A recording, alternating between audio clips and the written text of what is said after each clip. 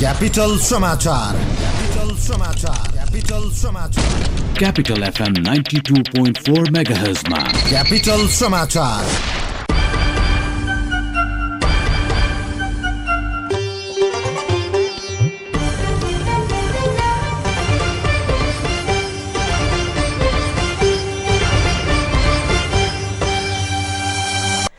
नमस्कार, मध्याह्न 12 बजेको क्यापिटल समाचारमा स्वागत छ। उपस्थित छु म डाकमान। सुरुमा मुख्य समाचार।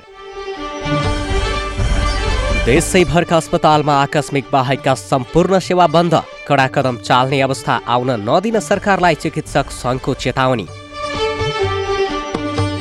राप्रपा प्रजातान्त्रिक र राप्रपा राष्ट्रवादी बीच आज एकता हुँदै नाम राप्रपा र चिन्ह हलो राख्ने सहमति। आफ्ना सबै परमाणु सामग्री नष्ट गर्न उत्तर कोरिया सहमत। परमाणु निशस्त्रीकरणको प्रक्रियाबारे अमेरिकासँग छलफल गर्न इच्छुक। र नेपालले आज युएई विरुद्ध दोस्रो टी20 क्रिकेट खेल्दै पहिलो टी20 सिरिज आफ्नो पक्षमा पार्न जित्नै पर्ने दबाव। ल हेर त, यो पाली नै फेल भएछ। के गरेर खान्छ सय तैले? पढाइ छैन, खाडी नै जाने भइस् त। पढाइ नभएर के भो त? सिप चाहिन्छ खान र लाउन, अनि देश र विदेशमै काम पाइने एस्काभेटर तालिम सिक्न जानुपर्छ। सिटिईभीटी द्वारा सम्बन्धन प्राप्त निजी क्षेत्रको एकमात्र 8 वर्षदेखि सञ्चालित construction equipment training and service centre प्राली त्रिपुरेश्वरमा, जहाँ दक्ष अनुभवी इन्जिनियर र अपरेटरहरूबाट प्र्याक्टिकल सहितको एस्काभेटर अपरेटर तालिम दिइन्छ। त्यसैले सिप सिक्ने, किनकि सिप नै शक्ति हो। Phone number 9751 98 333 9751 98 333।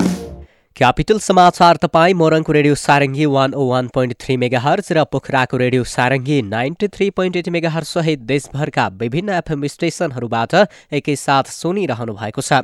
समाचार अब विस्तारमा।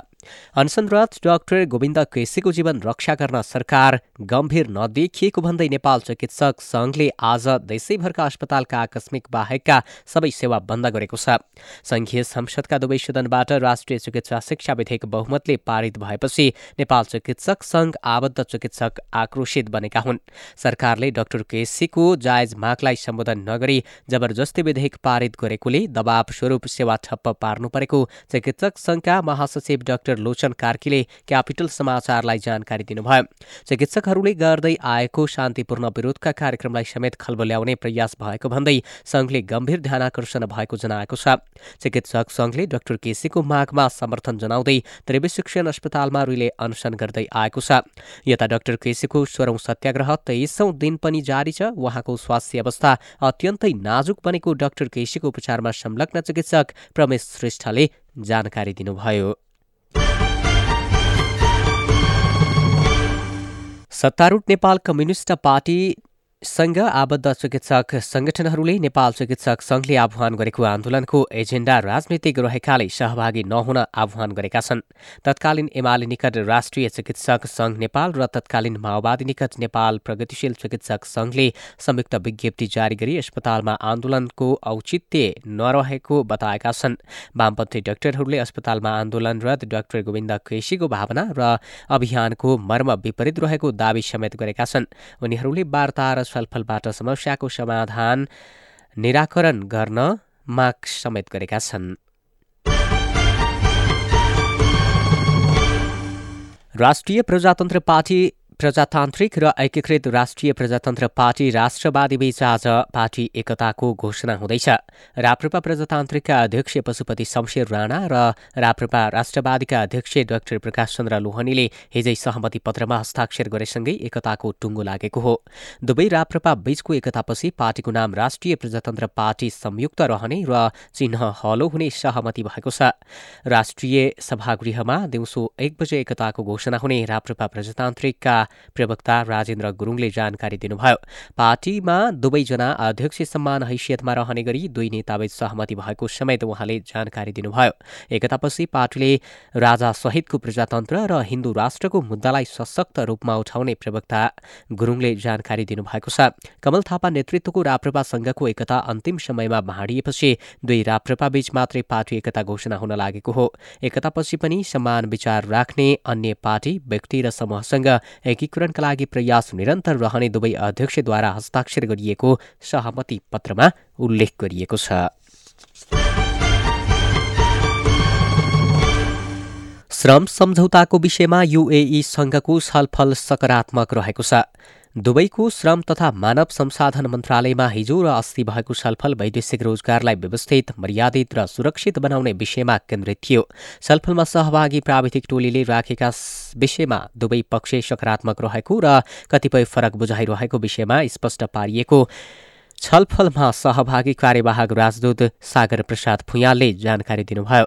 नेपाली प्राविधिक टोलीले कामदारको सुरक्षा, सेवा सुविधा र शून्य लागतको विषयलाई मुख्य रूपमा उठाएको छ। दुवै पक्षका टोलीले छलफलमा प्रस्तुत गरेका विषयलाई माथिल्लो तहमा पेश गर्नेछन्। त्यसपछि त्यहाँ अझै छलफल गर्नुपर्ने आवश्यकता हेरेर सहमतिमा पुगिने कार्यवाहक राजदूत भुयालले जानकारी दिनुभएको छ। UAE-सँग सन् 2007मा गरिएको श्रम सम्झौता नवीकरण गर्न लागि हो। प्राविधिक टोली भोलि नेपाल फर्किनेछ। सरकारले नेपालस्थित कूटनीतिक नियोगका प्रतिनिधिहरूसँग छलफल गर्ने भएको छ। प्रधानमन्त्री केपी शर्मा ओलीको उपस्थितिमा परराष्ट्र मन्त्री प्रदीप कुमार ग्यावालीले कूटनीतिज्ञहरूलाई ब्रिफिङ गर्ने प्रधानमन्त्रीका विदेश मामिला सल्लाहकार राजन भट्टराईले जानकारी दिनुभयो। पछिल्लो पटक राष्ट्रसङ्घ, युरोपियन युनियन र 7 देशले नेपालको शान्ति प्रक्रियाबारे संयुक्त वक्तव्य निकालेका थिए। साथै भेनेजुएला प्रकरणमा नेपालको धारणा दिएर पनि अन्तर्राष्ट्रिय समुदायले चासो देखाएका छन्। त्यही बेला सरकारले कूटनीतिज्ञहरूलाई बोलाएर आफ्नो धारणा राख्न खोजेको एक अधिकारीले बताएका छन्।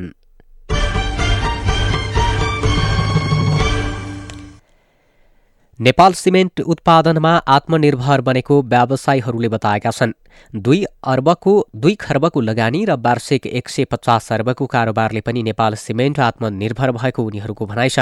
सन् 1845देखि सिमेन्ट उत्पादन सुरु भए पनि नेपालमा 1960देखि मात्रै उत्पादन सुरु गरिएको थियो।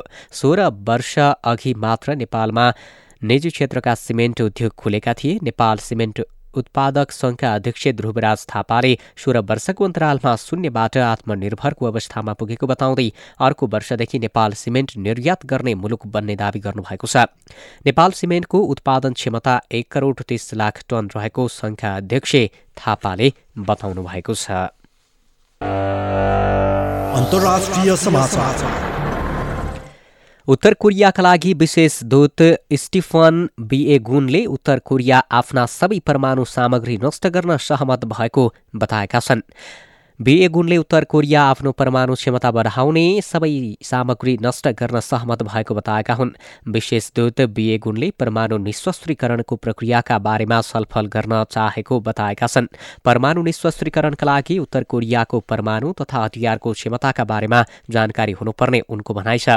यसअघि अमेरिकी राष्ट्रपति डोनाल्ड ट्रम्पले दुई देशले परमाणु निशस्त्रीकरण र सम्बन्ध विकासको विषयमा उत्कृष्ट प्रगति भएको बताएका छन्। ओभल कार्यालयमा राष्ट्रपति ट्रम्पले उत्तर कोरियाका नेता किम जोङ उनसँगको वार्ताको समय र स्थान चाँडै जानकारी गराउने बताएका छन्। ट्रम्प र किमबीच वार्ताको तयारी भइरहेको छ। खेल समाचार। र संयुक्त अरब इमिरेट्स UAE भ्रमणमा रहेको नेपालले आज घरेलु टोली विरुद्ध दोस्रो T20 क्रिकेट खेल्दैछ। 3 खेलको T20 सिरिज अन्तर्गत नेपालले आज दोस्रो खेल खेल्न लागेको हो। दुबई स्थित ICC ग्लोबल क्रिकेट एकाडेमीको मैदानमा नेपाल र UAE बीचको खेल नेपाली समयअनुसार 2:30 सुरु हुनेछ। घरेलु टोली विरुद्धको दोस्रो खेलका लागि मैदान उत्रँदा नेपाल सिरिज जोगाउने लक्ष्यमा हुनेछ। पहिलो खेलमा 21 रनको पराजित नेपाल दोस्रो खेलमा जित निकाल्दै 3 खेलको सिरिज 1-1 को बराबरी पार्न चाहन्छ। तर घरेलु टोली विरुद्ध नेपाललाई जित निकाल्न निकै कठिन हुनेछ। पहिलो खेल गुमाए पनि पछिल्ला 2 खेल जितेर एक दिवसीय सिरिजमा कब्जा जमाउन सफल नेपाल उच्च मनोबलका साथ मैदान उत्रनेछ।